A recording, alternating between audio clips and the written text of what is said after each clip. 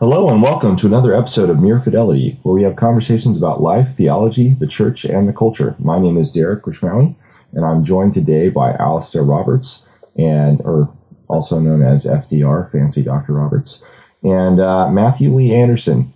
Guys, I'm trying to get that name to stick, so it's just going to keep happening. FDR will be a thing. But today we're going to be talking about the issue of time in the Christian life, and this is one of those things that we said we're going to talk about time. I immediately thought, oh shoot, what are we going to talk about? Because who knows what you're talking about when you're talking about time? This is the classic Augustine passage, right? He says in Confessions, he says, "For what is time? Who can easily and briefly explain it? Who can even comprehend it in thought or put the answer in words?" And he asks, "What then is time? If no one asks me, I know what it is. If I wish to explain it to him who asks me, I do not know. Yet I say with confidence that I know that if nothing passed away, there would be no past time, and if nothing were still coming, there would be no future time. And if there were nothing at all, there would be no present time." And he keeps going on, and I feel like every time somebody talks about the theology of time, I just think we should just always cut and paste those words into any section of theology. If anybody's about to talk about time, and then just skip it and move on, because what the heck is about to happen? So that is a great setup. You have just destroyed the value of anything we could possibly say. It's wonderful. Guys, I didn't know what that is a setup anticipating your brilliance to dispel the clouds of despair I might have just provoked. Okay, this is setting up the problem. For those of you listening at home, I struggle with my co-hosts greatly. Specifically, the problem is that people are going to spend time listening to us say things that fundamentally we have no idea what they mean, because there's no way of meaningfully talking about time. That is some kind of problem. There we go. I'm glad you're finally feeling the tension I'm trying to introduce. The existential dread. Yes. So time in the Christian life. I mean, I guess I'm going to pitch it to Alistair just because he's been the one who's been meditating on these taking time to meditate on these realities recently. There's so many time puns, and they're all going to make it into this episode. Alistair, please lead us in. Thanks, Derek. To the timely discussion. I suppose I'll add to the questions and express some of the various aspects of the problem that we're looking at. So, for instance, as Christians, we have to think about the time of this present age, how it relates to the establishment of time, the beginning of time in God's creation, how it relates to the eschaton, the time to come. Is that time of different quality? Then things like patterns in time. So, for instance, the meter, as it were, or the waves of repetition, week after week, working and resting, or waking and sleeping, evening and morning, the different seasons, these different rhythms in time. Then we have the larger structures in time that we see in redemptive history, the time that Christ brings in. What does it mean that the end has come near in some sense? Is that necessarily distance in time, or is there other ways in which things can be near in time, but not necessarily about to occur within a few years? What's the difference between clock time and the time that is spoken about in Scripture? What does it mean to redeem the time? And then things such as how do we find our place in time? What is the place of memory and hope, and these things that give us orientation and a sense of direction? And so I think those are a number of the things that I'm thinking about, along with the question of conceptual metaphors and ways to get an avenue into framing what time is. So is time best seen as almost objects in succession, occurring one after another? Or, as someone I've been looking at in depth, Jeremy Begbie's work, where he suggests that music is a helpful way to think about time. music as an art form that explores time. So he explores it in terms of, for instance, what does it mean to be creatures in time? Often we think about ourselves as primarily in terms of substance and solidity, and then time befalls us, and we suffer its ravages. But often we don't truly think of ourselves as temporal beings, that time is very part of our very existence, for instance, that the patterns and seasons of our lives are part of what we are, and that those changes are part of what make us God's creatures, what it means to be transient, and to experience time as something that passes and involves change. So yes, I'll throw that on to Matt, and maybe he can start to give us some answers. Well, I don't have any answers, but in fact, what I almost want to do is start with a question that I think is generally a question that comes at the end of these sorts of things, but I feel like I want to put it at the beginning, which is, what difference does it make for even the particular experience of the believer, right? To think of ourselves as being temporal versus, thinking of ourselves as simply substances. Presumably, that's got to actually make some kind of tangible difference. We're interested in theorizing about time because we think something hangs on the theorizing. And I guess I wonder what that actually is, what it is, what sort of different experiences or different type of life we would expect to have based on our respective accounts of time. Does that make any sense? Yeah, no, it does. I think part of it, if I'm going to venture something, is among the other reasons that we'll probably come up with is time is when we act, or time is when we're acted upon.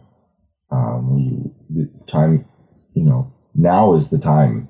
Now is the time to worship, and now is the time to do a million different things. Now is when we talk. Then that's when we're going to eat. Back then that's when I tripped. Like the activity, the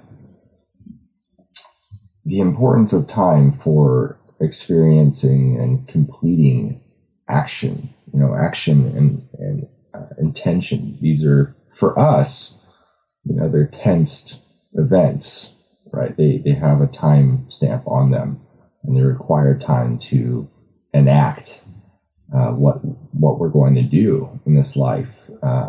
So there's an element of the purpose. Most of the things that we want to be require time to become. There's an element of the purpose and activity dimension to time is very important for us, I think, and that's so. I'm when you're a kid, time drags very slow, right?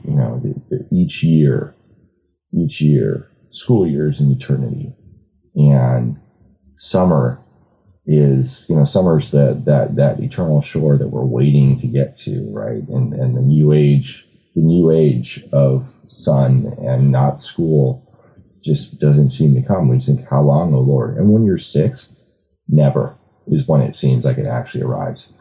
And then each year, summer gets shorter, the school year gets shorter, and it seems that time speeds up. And now, the older you are, man, I have no time for anything. Like I thought, next Tuesday was going to happen a month from now, but here it comes, so fast, so quick. And so now the timeline of what I'm going to get to do, back then it was, when am I going to get to not have to go to school? When am I going to stay around and go?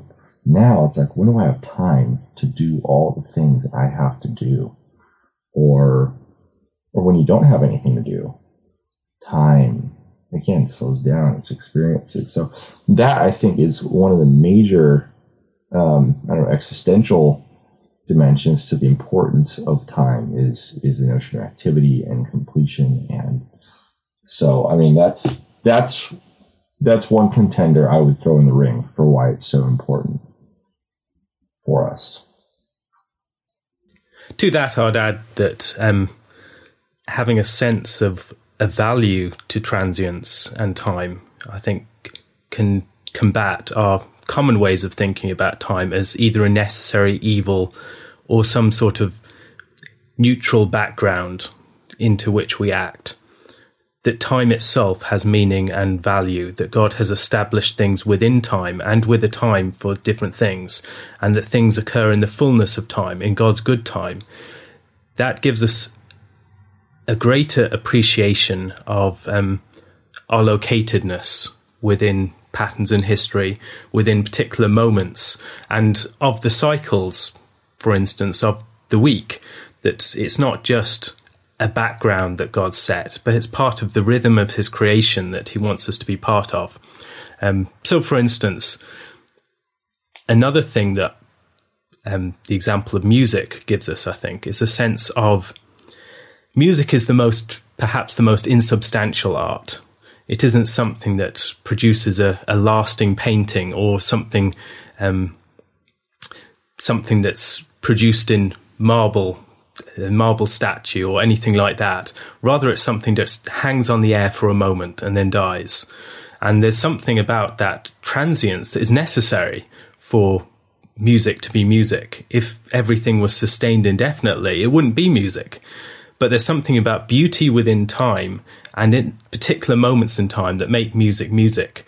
And in the same way, part of what it means to be creatures is to be, in some sense, radically insubstantial, that we are existing upon the face of nothingness that God has drawn us forth from. And we're like words on the breath of his spirit that will fade away of their own accord, but God is the one that sustains the song. And that sense of our existence, I think, can give us a greater awe of God's power, a greater sense of our finitude, and a greater valuing of time more generally, that and the humility but significance of our place within it. I think a further thing that is important. Alistair, let me just jump in there. I mean, one of the things that you said that I think it's worth reflecting on. I mean, you use the line from Galatians for the fullness of time. One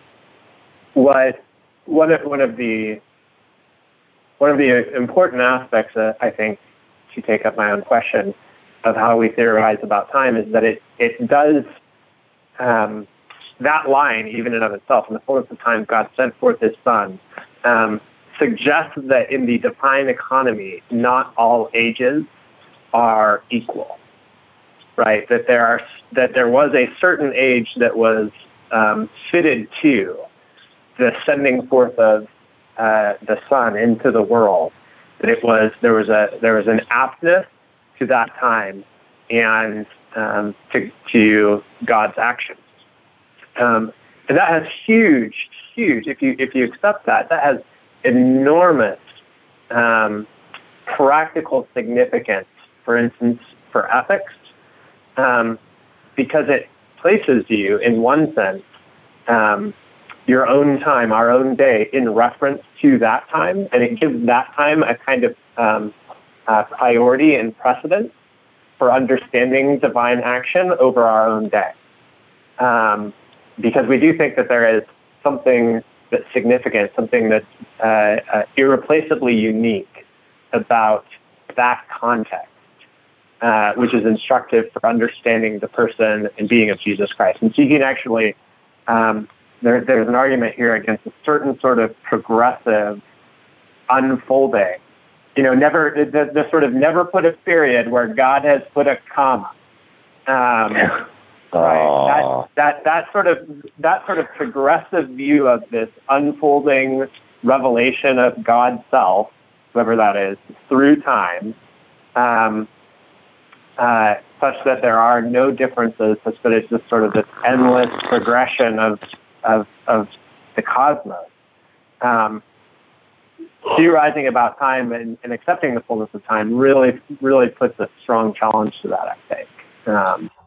I will say this. I don't think that it necessarily puts an absolute challenge to the idea of the unfolding revelation of God in history.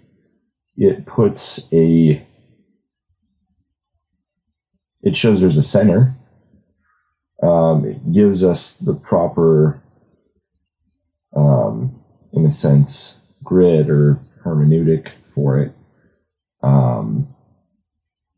It doesn't have to be an undifferent. It shows us it must not be an undifferentiated one, and that there are climaxes.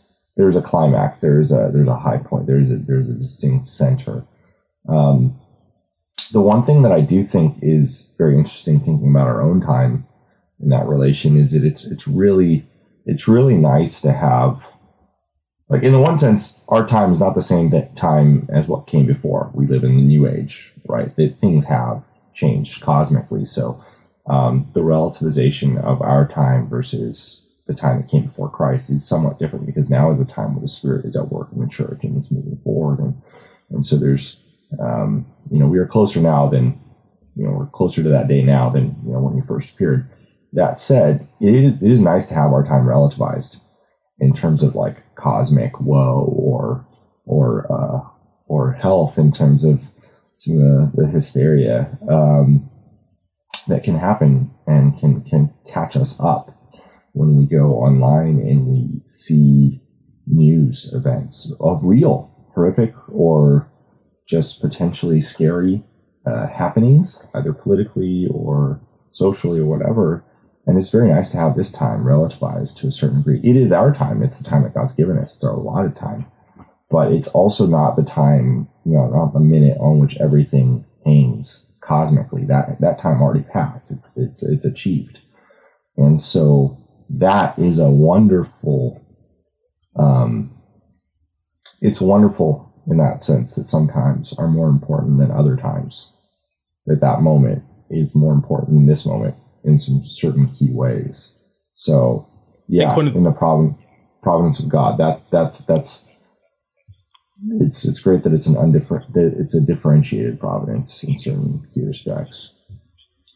I think one of the strengths of Begbie's approach, for instance, using the metaphor of music to understand time, is that it helps us to appreciate the unity of time and the way that time is not just one thing occurring after another. I think it's very easy for us to think about time as this sort of spatial timeline that's set up, and objects of events populate that timeline. So certain areas on the timeline are heavily populated and others are not. And those areas which aren't particularly populated are seen as characterized by an absence of things. But when we think in terms of music, absence in music is not necessarily what appears to be absence is not necessarily absence. So the silence that occurs in a piece of music is not necessarily an absence. It can be the development of tension that draws us towards some greater presence, that looks for resolution, or it can be the resolution itself, what results from a period of resolution. And so I think when we're looking at God's history in those terms, it helps us to understand a bit more about how things relate together. So, for instance, when we're reading scripture, what we see again and again are repeated patterns, typology of figures that recur like motifs in a piece of music. And those events, I think, are often easy to see as just as if they were objects that were similar and we compare them. But when we think of them more musically, what we notice is that God is orchestrating history, that there's a certain music being formed out of history. And whereas our history is something that is characterized by dissonance, disjointedness, and by discordance, God is forming within our time this musical history, a history that has patterns to it, developing motifs where things arrive in the fullness of time, because time is no longer just one thing after another. Time is a unified site of beauty and presence and development. And I think that's one of the things that's very helpful, particularly thinking about the difference between musical and unmusical time, because our time is unmusical. whereas God's time has a deep musicality. And so when Christ comes, he's not just coming into this absence, he's coming into this charged time, this time charged by expectation, by promise, by original events that set up tensions that need to be resolved. And within that, also, he takes certain motifs that are well developed previously, and he recapitulates these in a way that fulfills them. And so he brings the theme of humanity to its full height. And from that point forward, we're living out of that theme. And so in some ways, it's like this, these hints of this theme occurring, and then this unaccompanied performance of that theme in its fullness. And then gradually these other voices, these other instruments are being brought in to join that voice, that formerly unaccompanied voice. And this theme swells to a greater fullness until finally the whole of the creation resounds with it. In many respects, that's what redemptive history is like. And that musicality, I think, can give us a sense of time as full and charged and united, and something that isn't just a neutral realm that's filled with objects in scattered array. Right. I was going to say, this is just really quick. Part of why, obviously, Tolkien's creation account in the Silmarillion is so rich, because he uses this precise metaphor of the notes and the original creation being orchestrated like some sort of symphony or some sort of great choir, and then his ability to orchestrate even the discordant notes into one great glorious song. And that actually, I think that sense of time pervades his account, and pervades his telling of literature, his literature of Middle Earth, in a way that is part of what lends its depth and, in a certain sense, realism. He has a sense of, providence takes time, and that it is a completion of a whole, in which we stand at a particular moment. So yeah, that is part of the beauty of that. Matt, and say what you were going to say. I mean, in addition to that, Derek, Aslan does the same thing in The Magician's Nephew. Yeah. He sings the creation into existence, if people haven't read the Silmarillion. And that, I mean, all nature sings and around me rings the music of the spheres. That association between music and temporality and cosmology is, deeply Pythagorean in its origins, deeply even Platonic, and it's got a long-standing tradition of sort of appropriation of that within theology. I do think, to one thing that Alistair said about the presences and absences, one fun question to ask about music is, when you're hearing it, how long after the last note plays does the song go on? So if you have a song and it reaches the final note, there are not always, I should say, there are often one or two beats after the final note sounds, where the audience will be still, and then they'll applaud. And the question is, how long should that be? And the answer to that may be entirely dependent upon the performance and the relationship between the audience and the performers. But whatever happens after that final note is itself part of the actual experience of the music. I do think one of the interesting questions about time is whether or not we can have a kind of time-based mysticism. So while Alistair has lauded the value of temporality and of thinking of ourselves as intrinsically temporal creatures. One sort of long-standing position within theological reflection is that God is eternal, and that there is a grasping of God that can be had that in one sense takes us outside of time. The best contemporary or modern depiction of this is T.S. Eliot's Four Quartets,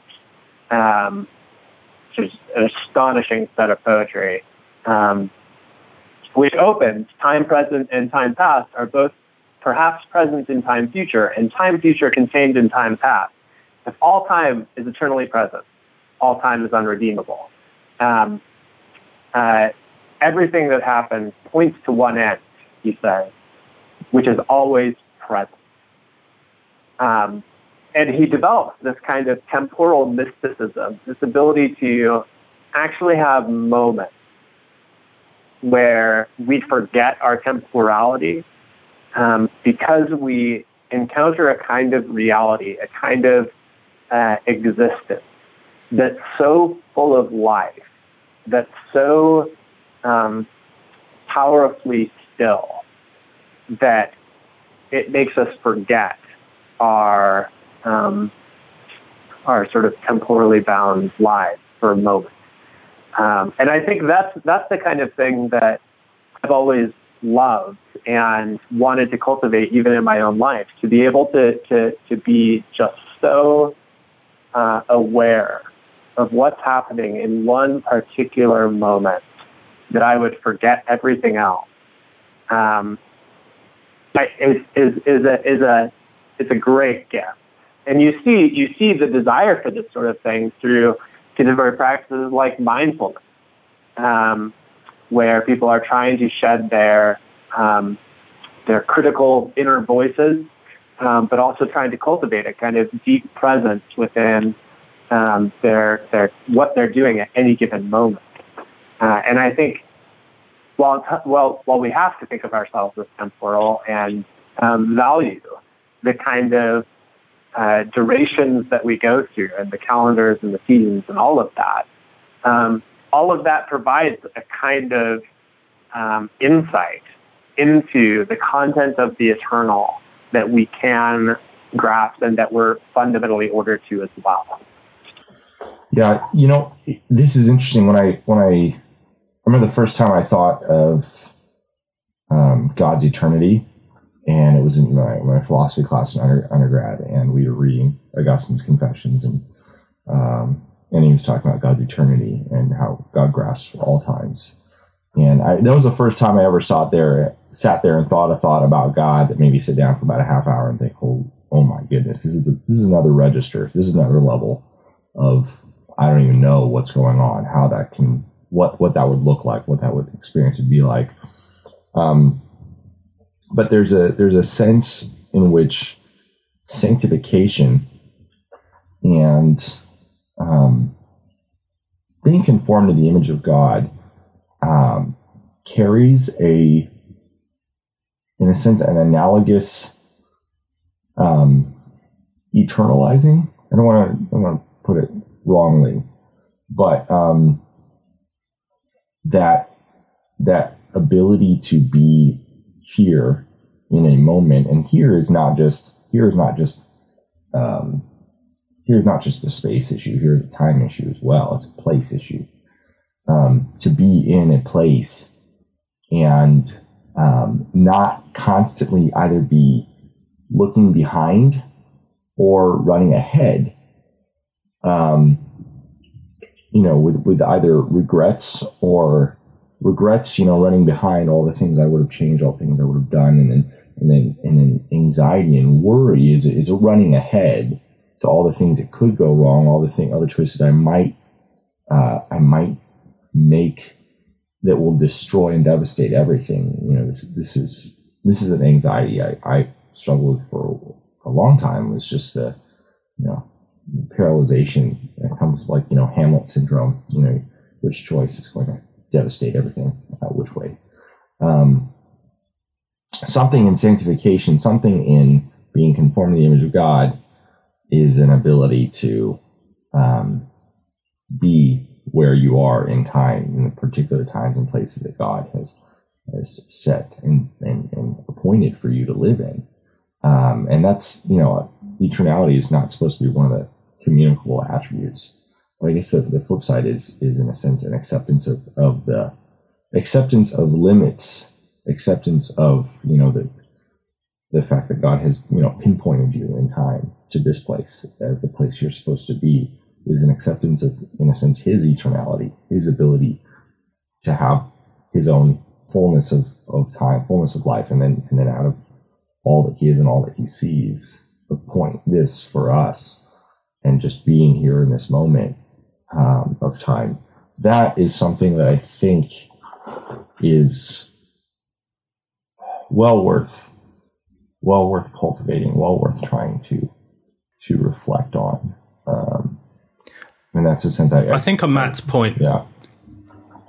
I think on Matt's point, there is a difference between mindfulness and presence and being here in this moment in time, and that sense of quasi-eternity, of being that sense of being everywhere. There are appropriate occasions where our concentration, our focus, our attention may shrink to this particular moment, to the bracketing of all others, and we have a sense of intense transcendence of this particular moment. And transcendence is not the same thing, again, as being outside of time, but it's the presence of the eternal within time and the encounter of the eternal within this moment in time. And I think we can have both of those things together. A very strong presence in this moment in time can be an encounter with the eternal within time, but it's not a matter of escaping from time. I think one thing that's helpful is to escape from our common ways of thinking of time as a site of absence and distance and difference, that we're cut off from things by time. Time is something that intermediates between us and other events in a way that prevents us from reaching them. And we have this sense of time as a frustration, this realm that stops us from getting back to this ideal past, or getting forward to this hoped-for future, or something that separates us from loved ones, all these sorts of things. This sense that time is an obstacle to us, a frustration, a burden that's been placed upon us. And yet, when we think about time in a more musical way, it doesn't have to be seen that way. And I think in Scripture, there's this sense of time. We tend to think of participation in terms of spatial analogies. So we're connected to event, we're united to Christ, and we think of that in more spatial terms. But I think Scripture allows for temporal participation, that we are united to Christ in his time. And so it's almost like this, for instance, this experience of regularly celebrating, memorializing Christ's death is almost like the effect of this great splash in a lake, and the ripples going out from that and hitting you in succession, and you're participating in that event and you're connected to it. It's something that is real and it's something that you're caught up in, even though you are not there at the direct site of the impact. It's something that you are part of. And I think often our conception of time that closes off events within their particular moment, and time quickly buries them and they're no longer to be recovered. That is a mistaken way of thinking about time, at least in biblical terms. It's fallen time. That's what time is like for us as fallen creatures. But yet in God's time, times are made open to each other. The past event is never completely past, but it's an open event with promise that's still being yielded in the present and will be to the future. And so the time of Christ's death, his resurrection, and his coming again are all related to the present time, and all have their impact upon the present time, not just through the subjective activities of our remembrance and meditating upon them, but in actual fact, they frame and impact upon our time. And I think that creates a space for a sort of mysticism that isn't an escaping from time, but is a sense of the transcendent and the eternal within time. Right, but I don't know what anyone would possibly mean by escaping from time. If that means we became disembodied spirits at that moment, and so we're no longer bound by the structures and rhythms of time, well, that's clearly not the case. But if we mean something like we forget that we are bound by these bodies, and that we have a future that is going to reemerge before us, then it's not clear to me why we should reject that, and why we should be opposed to that. Like framing it as an encounter of the eternal within time versus time within the eternal. Well, it seems to be six in one hand, half dozen in the other. I think the difference, the key difference is that, right, that we are experiencing this thing that gives us a sense of relief from the actual burden that time is, because time is, in fact, a burden for us. It's a joyful burden, and it's a burden that we've been created to bear. But that doesn't also mean that it's not a burden. I think the key difference is that what I'm arguing is that it is necessary for time to exist for us to experience such moments. So time is not an obstacle that we have to have. Time is not an obstacle that we have to be forgetful of or escape in some way, subjectively or otherwise. Rather, it's the very precondition for us experiencing such moments of transcendence. Yeah, I think that's what I think said before. Yeah, I think there's, and even in my own kind of ramble there, the redemption of time is more what I'm speaking to and hoping for, in a sense. All time and our experience of it is corrupted, like everything else in the fall. And so sanctification involves an embrace of it and a redemption of it. I think in our experience, that will make us enjoy the goods of truly being temporal beings, and the very good thing that we exist in this way. And obviously the great affirmation of it is the incarnation of God entering and submitting to time. Time is something that God himself, in a sense, has human time. So yeah, I mean, definitely the positive note of the goodness is there. But there is still a need for the redemption of our experience of time.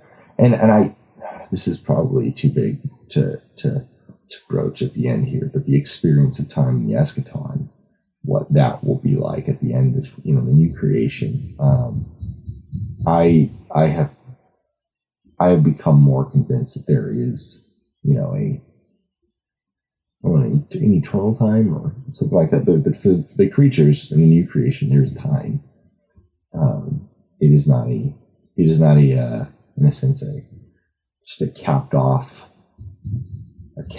reality. We will not experience eternity the way God experiences eternity. And I don't even know what that's like, obviously, but there's going to be something that is qualitatively different, and that would be worth reflecting on maybe in a future show. So I'm just going to tantalizingly leave that there. The qualitative difference of time, I think, is the big important thing. The qualitative difference of time is an important thing, I think, because there are experiences of time where time is just duration and things occurring within that duration. And that's what most of our time actually feels like. There's a distinctly unmusical quality to it. But I think also there are times, for instance, when we listen to a piece of music, where something occurs within our time that takes time away from us, the time that we're used to experiencing. And so a piece of music is not just experienced as pure duration and things occurring within it, but yet there's an elevation, a transfiguration of time, and time becomes a realm of beauty, and also it becomes charged with a presence, and it becomes charged with expectation, with tensions, with resolutions, all these sorts of things that do not characterize our normal time. And so within those moments, even though they're occurring within the same sort of temporal realm that we experience all these other things, our time takes on a qualitatively different character. And I think that's what I'm trying to get at, that although our experience of time is typically of this unmusical, disordered, discordant, dissonant reality, and just events occurring with no rhyme or reason, when we're thinking about God's time and God's activity and the experience that we have of that, it's of something that is profoundly musical, that transfigures our reality. And within that, we encounter something that leads us beyond our present time. And so there is an escape from our experience of time, our typical experience of time within a fallen world, and also from an imperfect world to a reality that's beyond that. And I think also this may be some anticipation to some degree of what is yet to come. Right, but Alistair, so I think we agree. I think the question is, and Augustine does something similar to this in Confessions, is it possible to hear the whole song at once? So one of the joys of listening to music is when you hit the final note of a wonderful symphony, you hear the final note not just as the culmination of all that has come before, but as a culmination that contains within it everything, right? That it's not just the sequence, but that everything has been folded up within that moment, and that in one sense you hear the entire song just at that point.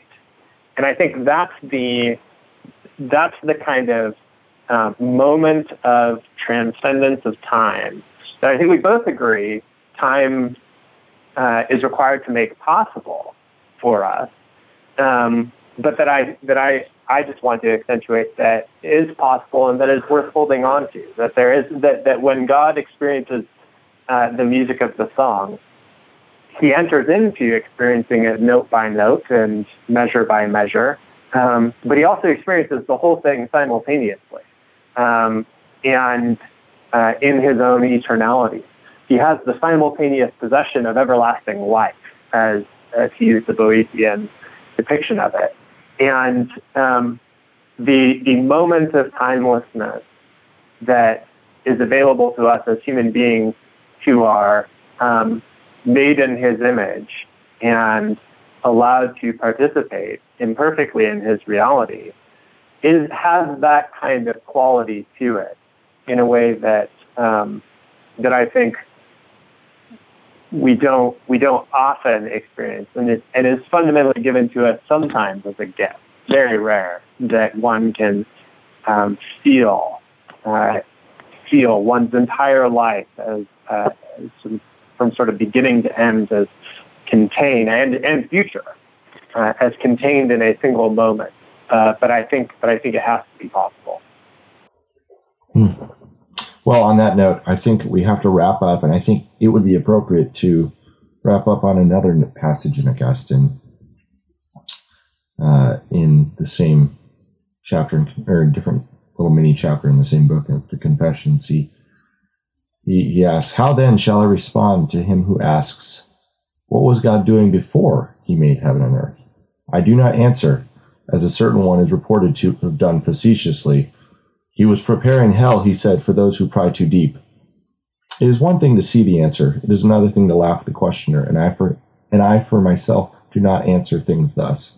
And that's where I want to end things today, in the same place that we started, with Augustine questioning how can we speak of time, mostly just to frustrate Anderson after that very fascinating and wonderful discussion that we had that I found very illuminating.